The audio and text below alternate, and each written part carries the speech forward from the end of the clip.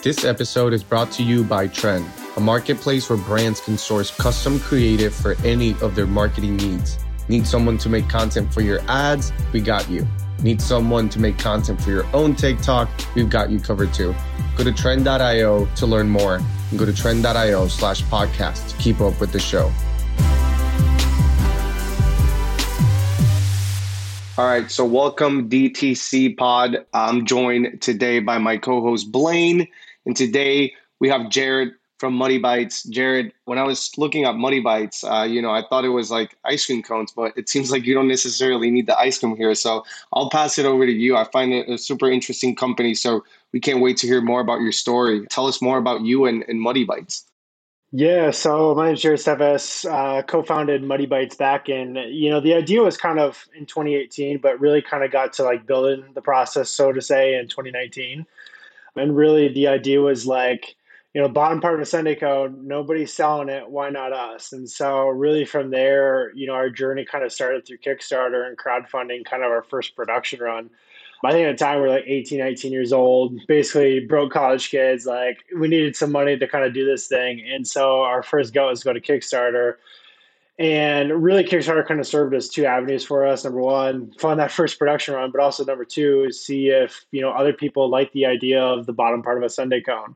And so for us, we set out to do $10,000. And that was really to kind of get us going. And we hit that within 48 hours. And really from there, it took us quite a while to kind of R&D and figure out how to make these cones at a good pace so we can keep up production and demand and all that stuff. And so it took us a little while to kind of get the process up and running. But, once we did and we figured out a process, we shipped them out to our customers and it was nothing but amazing feedback. And, fast forward here to 2022 now, we're really kind of expanding fast into the retail chains and we're pretty strong in the D2C side of things. So it's been a really crazy 2 to 3 years, so to say already. So it's been amazing.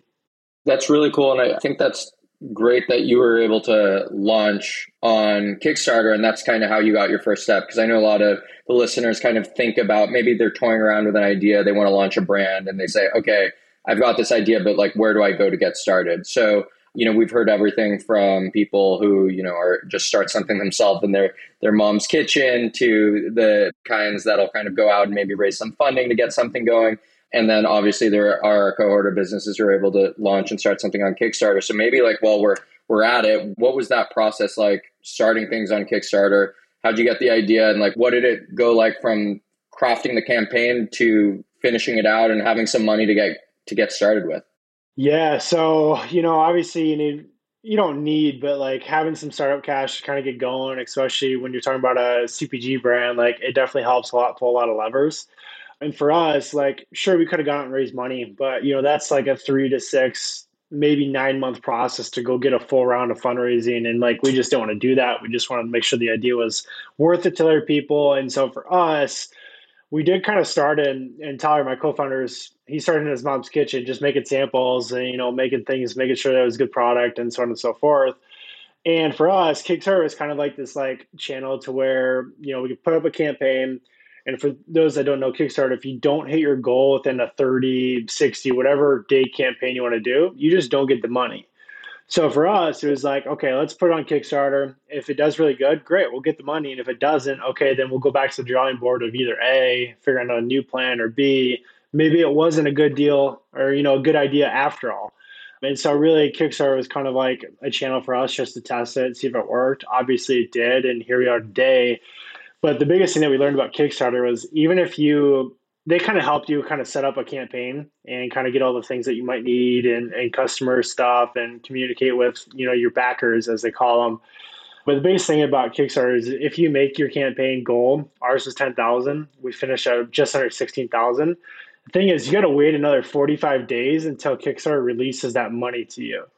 I don't know why it's 45 days. It might just be from them clearing money from the customers' accounts, like whatever it is. But it's like it's 45 days of literally just sitting there waiting for that money to come, which we didn't really expect that kind of a delay. So it's like, okay, well, our delay's already 45 days. Our timeline's already 45 days late. And we're like, crap.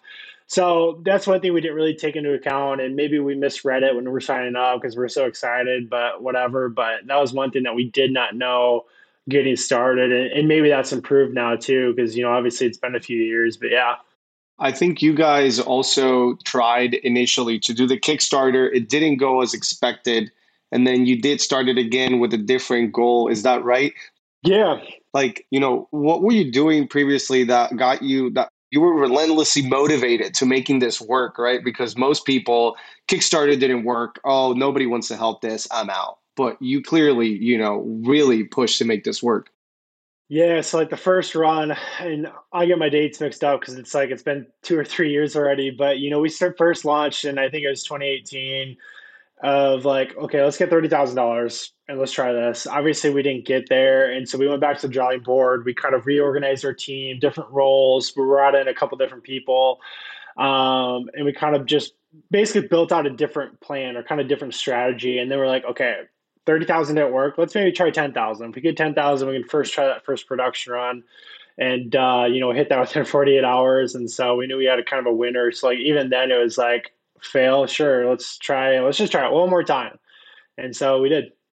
Yeah, that's awesome. And I think it's especially in a space that you're in, such a great way to get quick validation for market validation for what you're working on, right? And you have capital to work with too. But I think that point about being able to really think about, read through the terms and know when the money's coming, especially for when you have something that you need to deliver physically, that's a really good point to consider for anyone who's thinking about maybe starting out and using whether it's Kickstarter, everything else. Everything always takes a little bit longer than you may think. So making sure you set your expectations accordingly. So the next question I would have after that is like, so now you've launched your first Kickstarter. What was it like delivering that first batch? Like, how did you guys scale that up? What was the process in those, first 45 days to your first delivery?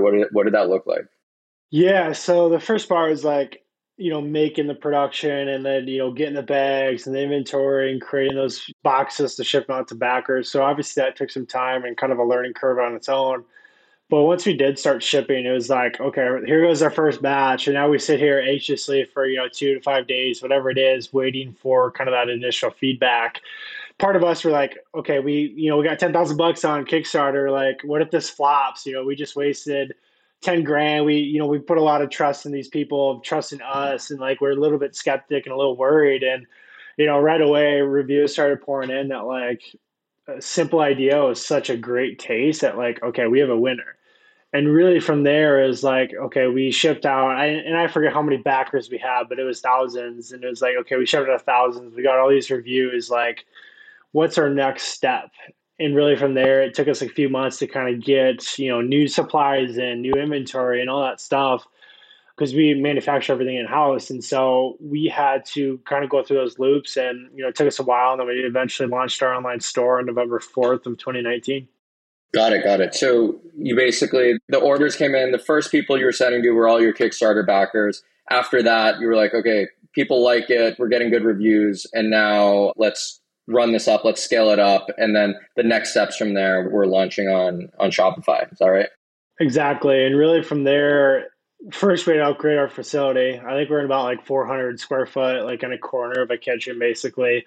And we had to upgrade. So we signed like a 3-year lease for a 2,000 square foot facility to kind of expand across that.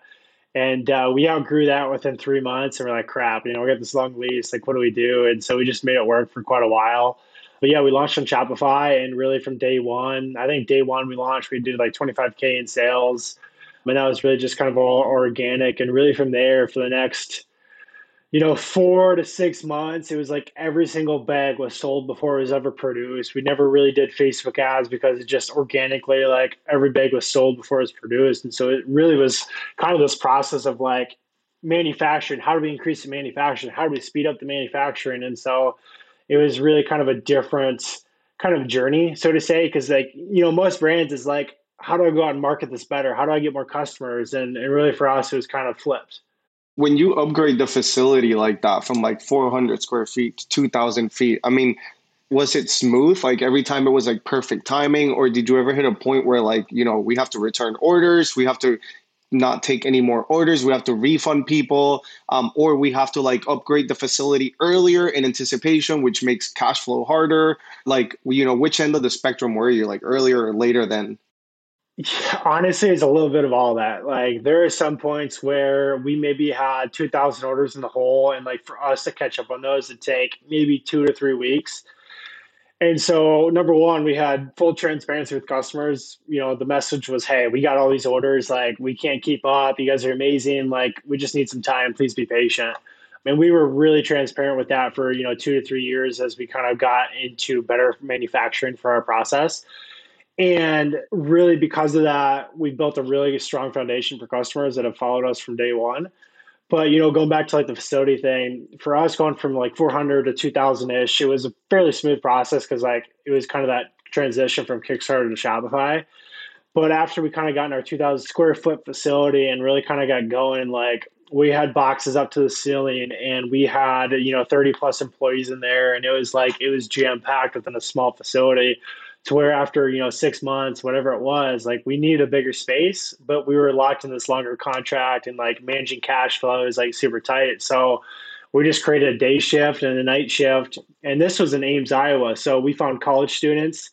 It was really easy for us to find college students that are willing to come in and work for that. So it's really kind of good for us just being in Ames because of that, finding easy work, so to say. But yeah, we quickly outgrew that space, and yeah. I actually love that. We were talking offline that I lived in Iowa for 3 months recently for Techstars, and that's definitely an advantage. Like, you're building this in Iowa. I wonder, how differently it would have been if it's in LA or any major city in the CPG space where you're competing with all these people, and like, maybe that would have changed, how fast you scaled, or, the kind of mentoring that you potentially could have gotten. Yeah, just piggybacking off that. So did you grow up in Iowa? Are you from Iowa? And what was it like, as Ramon said, like launching this sort of brand in Iowa? Because I'm sure that's in LA or New York, the CPG brands are a dime a dozen. But why don't you talk a little bit about what that was kind of like? Yeah. So I grew up in a small town, probably 350 people, very small town. We even had a high school. We had no stoplights, like very small Iowa town. Grew up there. After my sophomore year of high school, our private high school actually closed. We had to merge with a different high school. So like that's just how small kind of the area I grew up in. But really, born and raised here. I live here as well. My wife is a high school teacher here. And so I work remotely here in my office. But growing a CPG brand in Iowa is definitely different. Like when I get on meetings, they always ask, like, where are you from? And I'm like, I'm from Iowa. And 99% of people are like, wow, I've never heard of somebody being in Iowa. So it's an easy conversation starter, but in terms of like resources or like advisors and people that have CPG experience here in Iowa, it's very slim. There's not a lot of people or resources, so to say. Even like our legal firm here in Iowa, they had previously had no CPG experience, and so like we're switching as we grow here to a firm that does, and so it's kind of switching some of those pieces that we started off on early, and like kind of expanding upon them, with more experience, from like LA or Denver or whatever it might be. Another example is we went out to New York. One of our investors had a kind of a conference there. It's like from us being in Iowa, going to New York for the first time, it's like all the tall buildings and all, just like the nightlife, like it's just day and night difference. And it's kind of like an eye opener that like, sure, Iowa is really cool, but it's also really nice to travel. And that opened up kind of like the experience of like being able to travel. And that's a nice piece about, working from home is you get to travel a little bit more. And so it created a lot of different relationships by, being from Iowa, but also traveling outside of Iowa. I'm curious if Iowa played a role in your retail distribution play. Yes and no. So, like being here in Iowa, we've got Midwest chains like Hy-Vee, Fairway Foods, just to name a couple. And so, like that's where kind of like our starting kind of points were for retail, and it worked pretty nice because Hy-Vee, I think they have about 110-ish locations, so like decent volume for kind of a Midwest chain. And really, once you start kind of expanding into retail to where you get maybe 500 to 1,000 doors, like it's almost like a chain reaction because, different category buyers go to different stores just to see the market and stuff like that. And so it just kind of opens up more doors. And so really from the Midwest, we expanded, east, west, south, north, and it just made it a lot easier to kind of expand, so to say. Yeah, and my question was going to be, in the early days, obviously you launched on Kickstarter, but in terms of like geographical distribution of your first customers, right? Like where are the people, were they just everywhere? Was there any Were there any pockets that were, of interest to you? Like, what did that kind of look like early on? Yeah, obviously D2C, anybody in the US can order from us and we could ship. But after a while, we really saw more demographics out in California and New York and Texas. Really, those are kind of the top three. And so, like, what's nice is as we really kind of expanded retail, like, we really, really expanded in retail here in October and really here in Q1 and Q2 of 2022. It's like we know where the customers are. And so if we can get kind of in retail stores near them, it makes them, go to the stores and buy them versus, paying online and paying for shipping. But also if they can go to a store, it helps us move more volume within stores. And obviously if you can move more volume, you get more doors, you get more sales. Like it's just kind of a win-win. So obviously using some of those D2C metrics that lead into retail is a lot better kind of play for us and also helping you get into more stores. So, I know there's a lot of CPG brands that are maybe doing it opposite, getting in stores first, then moving to D2C.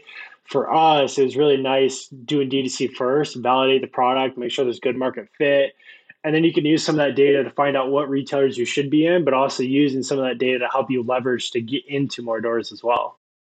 I 100% agree. I think there's kind of two different scenarios that you're seeing. You have the older school brands, which, they started their operations 10, 15, 20 years ago. They're operating and they see like Shopify coming up and they're like, oh, this is an opportunity for us. We should focus on our D2C efforts because there's a new channel for us. And then, that becomes one part of their business. And then on the other hand, you have these nimble brands kind of like yourself that can start selling a food product totally online.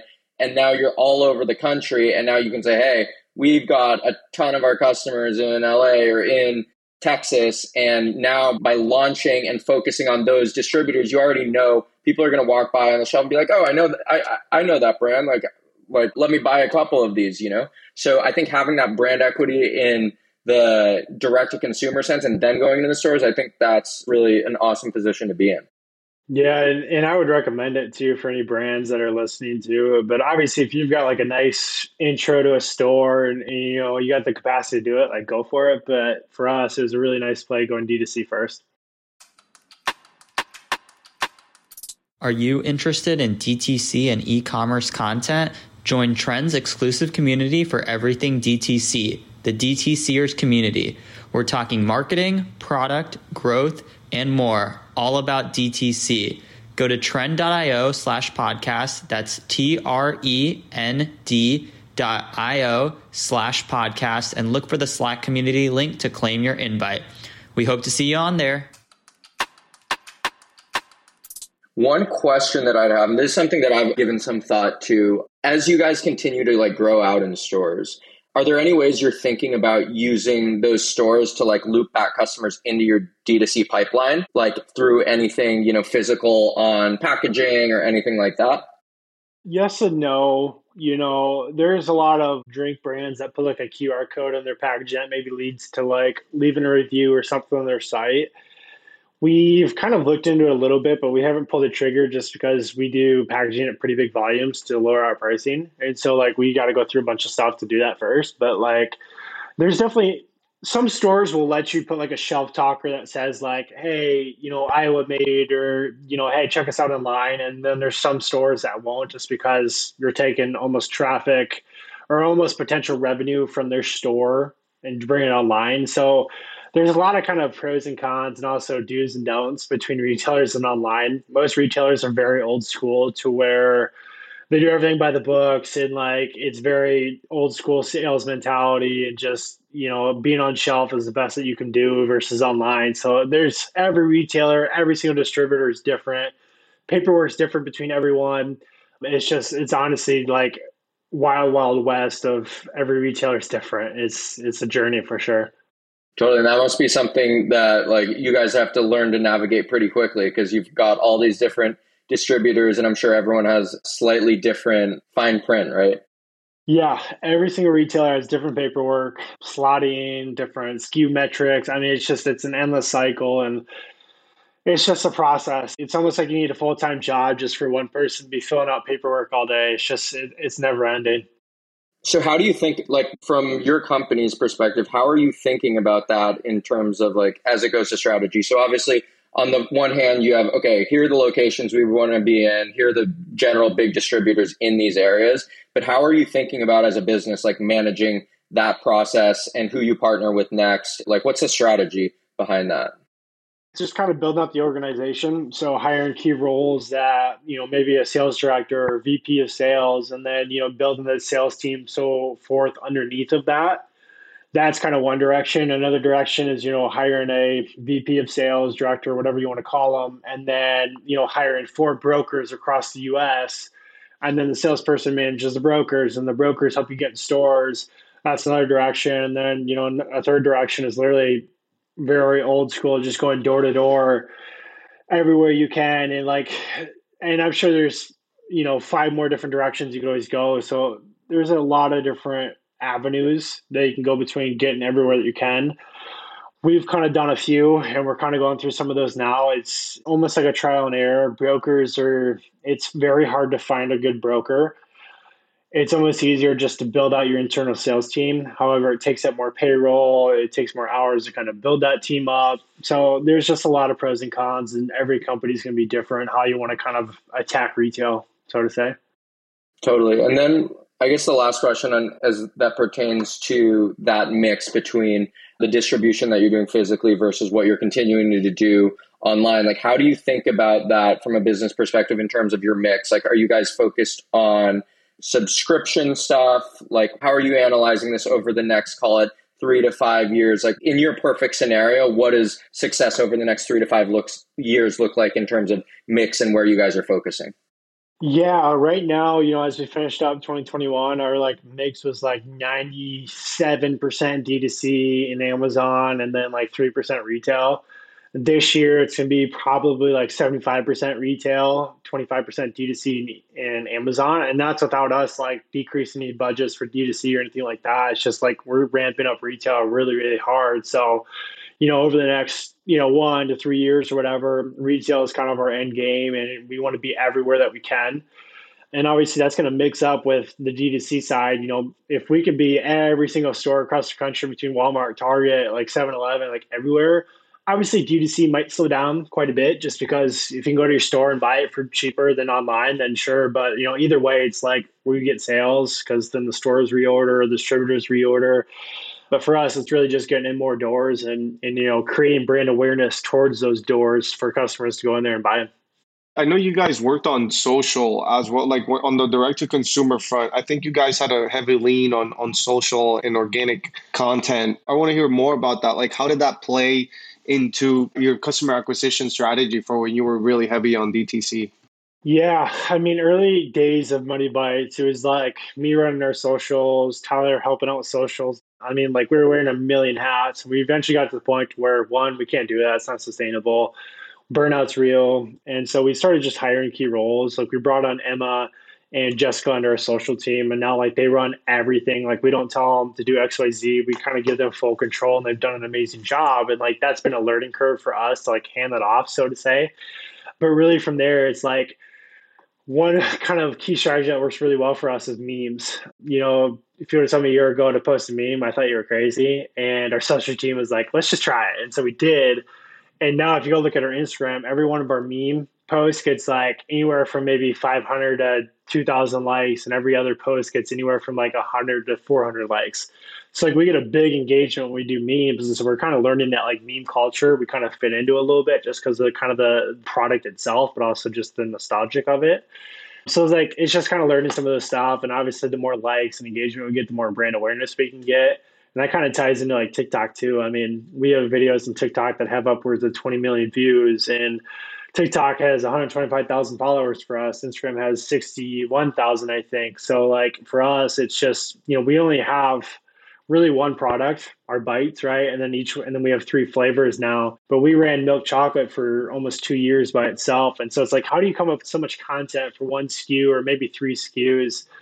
And so that's where kind of memes kind of came in. It's it's a different vertical of content and allows you not to just hey, go buy milk chocolate right now, but also have some fun with it. So for us, it's been kind of a learning curve. Throw something up on social, see if it works. If it does, great. How do we recreate it? And if it doesn't work, cool. Let's go back to the drawing board.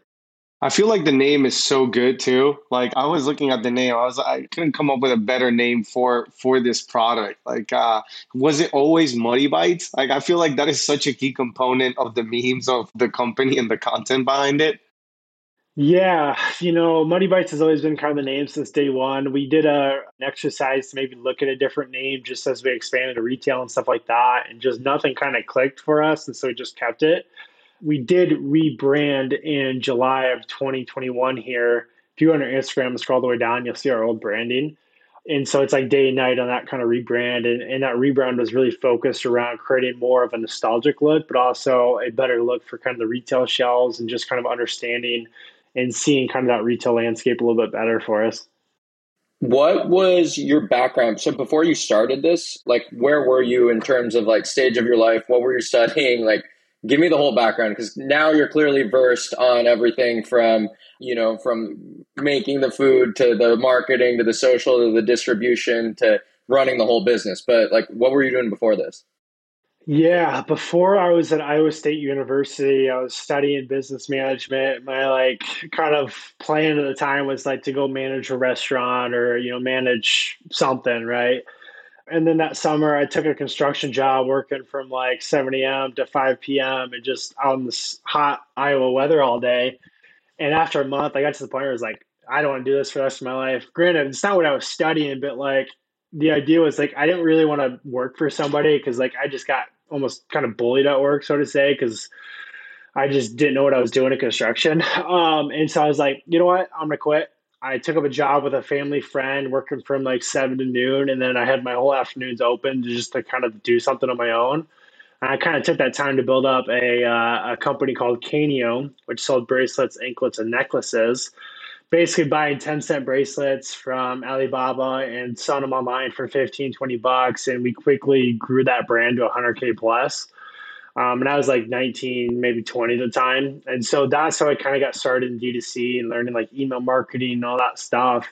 We exited that back in March, I think, of 2018. And so then it was like 6 months, 7, 8, whatever months, kind of doing like freelance web design. And that's when like Ty Lopez came out, the social media marketing agency. I don't know if you guys remember all that stuff.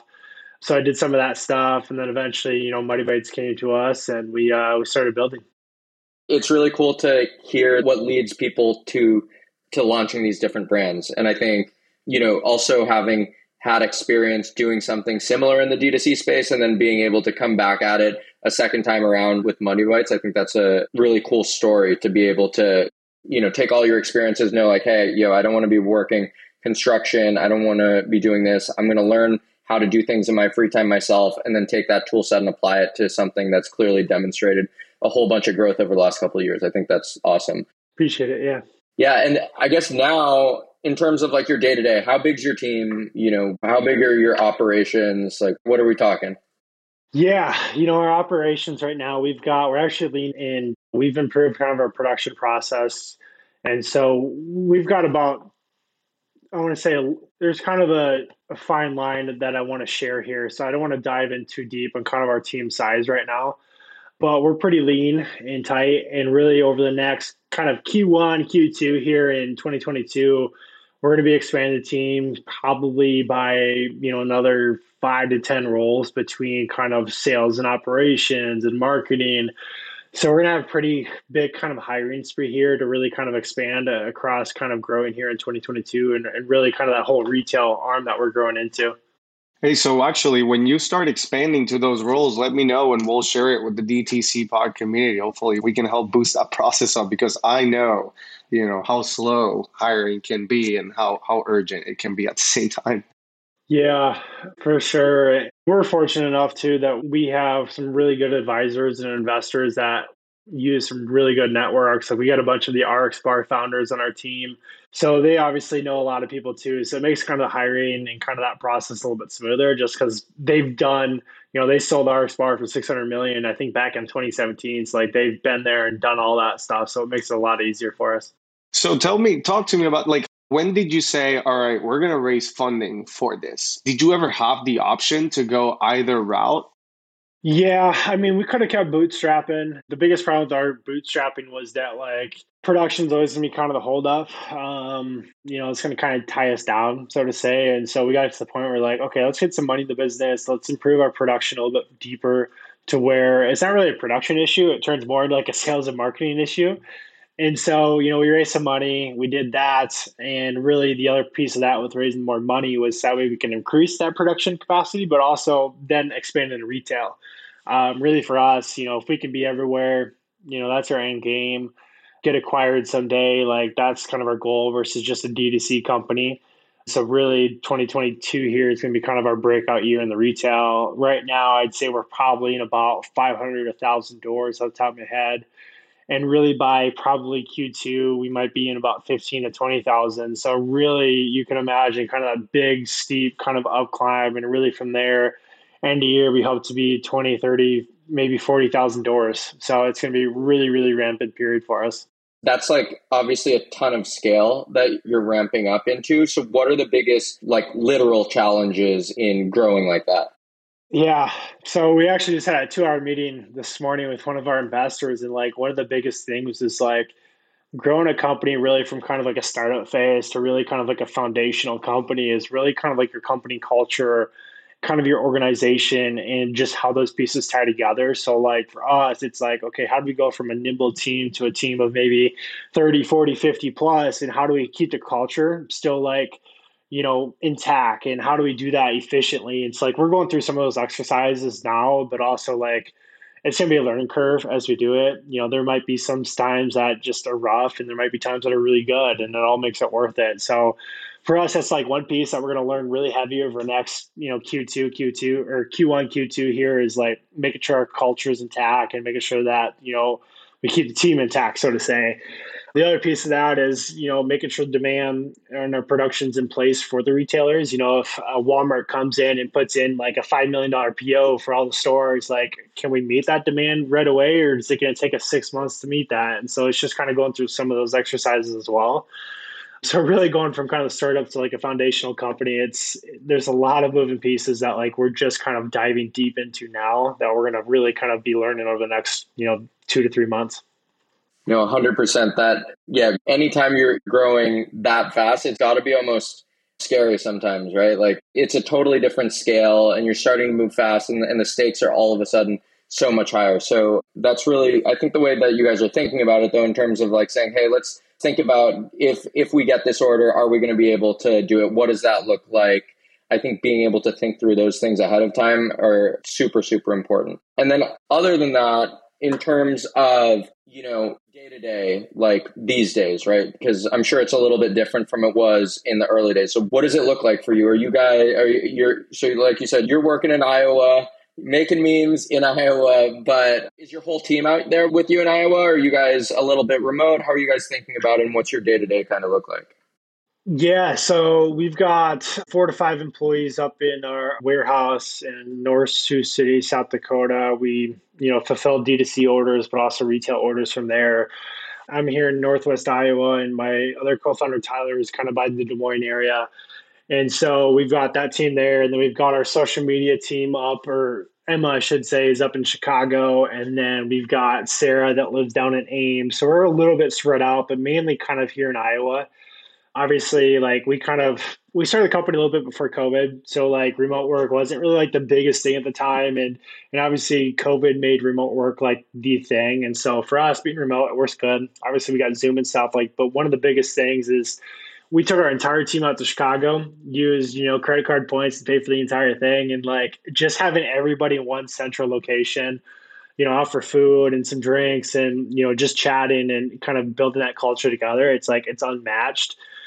And so like for us, we're going to stay remote, but like we might do like quarterly offsets to where everybody gets together and we just have fun, but also, get some work done kind of thing. So that's like one thing that we're going to be doing here. Day to day for myself, I get up probably about 7 or so, go to the gym, clean up. I'm in my office by 9. And then really from, 9 to about 4 o'clock or so, 4 or 5 o'clock, I'm on my computer, meetings, emails, graphics. I do a lot of our design work between like our website and like graphics for retailers and stuff like that, email designs. So I do a lot of that stuff that's like in the business, like kind of the nitty gritty stuff. And like that's another learning curve for the next kind of 2 to 3 months as we really expand the organization is like kind of getting away from kind of those in tasks and more so like on the business. And so like that's gonna be a learning curve for us is like how do we do that and how do we kind of make that transition? So really it's going to be a pretty big jump for us and we're pretty excited. I try to have a really good work-life balance. By 4 or 5 o'clock, I try to get off my computer, go spend time with my wife, have supper, watch some TV shows, like try to unplug because I think burnout's real. I used to do that in college where I'd work like 24/7 and it got to the point where like it's just not sustainable. And so I try to have a really good work-life balance. I think that's super important to be able to balance, but have some structure to it so you can kind of separate and unplug when you need to. One of the last questions that I had, and Ramon, you can chime in anything else if you were wondering, but I think we're kind of entering a really interesting time where we're seeing a ton of upstart CPG brands that are, and I think there's an opportunity where for the longest time, getting in stores was the only way to do it. So creating a brand and launching it, especially a CPG brand, wasn't necessarily the easiest thing. And then now through different things like Kickstarter or whatever, you're able to create a great product with a community, launch it online, grow up a D2C brand, and then start to, like you guys are doing, expand into stores. And obviously there's a lot of people doing it and it is, a competitive space. So if you had to just like kind of evaluate the landscape as you kind of see things unfolding over the next couple of years, and how do you kind of, make sure you're ahead of the pack and competing for the shelf space and competing for mind share and doing what you're doing? I think you're off to a great start, obviously having a unique product offering that other people aren't doing. I think that's a huge leg up, but just in general, in terms of the landscape, how do you kind of see things playing out and how are you kind of trying to position yourself to make sure that you guys are ahead of the pack? Yeah, I mean, the biggest thing with D2C right now is I think there's companies popping up left and right between like organic and like vegan, like super kind of like healthy type stuff between snacks. And like what's kind of nice about us, especially like when we pitch to like investors or anything like that, or even retailers, it's like we're not like a better for you product. We're like, we're sweet, we're not healthy, like, we're not trying to pitch you like we're better for you. So it actually makes retailers happy because like we're seeing that in retail space and also D2C is like everything's like better for you and we're not. And so that makes us a little bit different there. The other piece that's an advantage for us is like we're basically creating a new category of snacks. We're not another cookie bar. We're not another Oreo. That's a big question we get from retailers is what category do you guys put us in? Are we in the crackers? Are we in the cookies? Are we in the chocolates? And so for us, it's like we're almost creating a category. So that allows us to be different as well for also D2C, but also as we get into retail. So it's it has its pros and cons, right? So it definitely has its challenges on its advantages. But across the landscape, the biggest thing I see is D2C is a lot more healthier. And really, and I'm sure you guys see the same thing, the branding. Like the branding used to be like here. Now all the branding's up here to where people are spending a lot of money on branding and really making their product look really, really premium. But with that is your product premium? And I've tried some brands where the branding's really, really good, but the product itself is not so good. And so I think there's a fine line of trying to combine both of those. Totally. Ramon, any last thoughts? Well, no, I mean, I think, look, we're excited for what's next. It seems, ramping up the team, going heavy into retail. But, is there anything else we're missing in terms of, what's the big next thing for Muddy Bites in 2022? And then how can people, keep up with Muddy Bites and keep up with Jared? Yeah, I mean, we've talked about it a few times. The biggest thing for us is expanding here in retail in 2022. But also, expand our product line, introduce new flavors. We've got, I think, 5 planned for this year, and we do some fun drops where we only allow a certain number of bags to be sold. So be on the lookout for our D2C site for some of that stuff. But otherwise, our website's muddybites.com. All of our socials are at Muddy Bites. And if everybody wants to connect with me, my @ is just at Jared Steffes on Twitter. Awesome. All right. Well, thank you for coming on, Jared. Wishing you nothing but success. And that's a wrap. Appreciate it. All right. Thanks, guys.